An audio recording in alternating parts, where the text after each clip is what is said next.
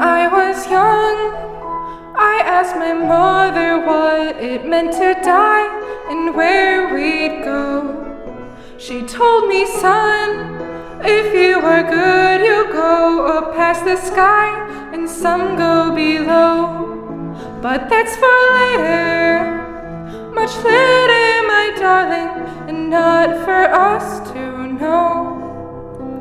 When I was young, I thought I had the world caught on a string and at my call. But I've become terrified that I don't know a thing about it all. I thought I had more time, we all think we do. We hope for a long road of years to live through. But at the end, the clouds part, the sun shines, and you see all that's true. At the end you realize what matters and what's been distracting you. What a twist of fate.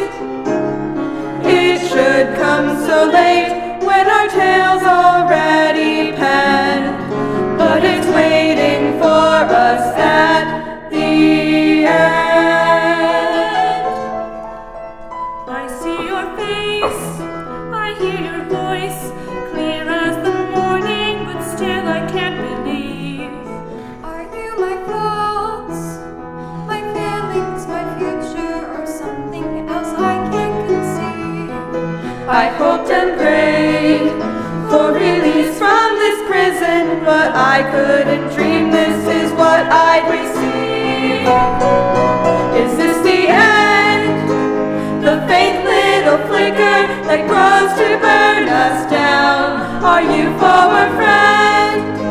Will you lift us up or will you put us in the ground?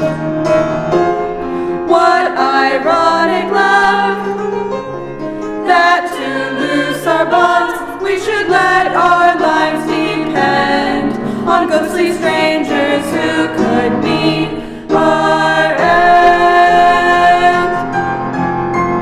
We're not meant to know until our time, the end of the story, the reason and rhyme to why we suffer and fight, cry and forgive.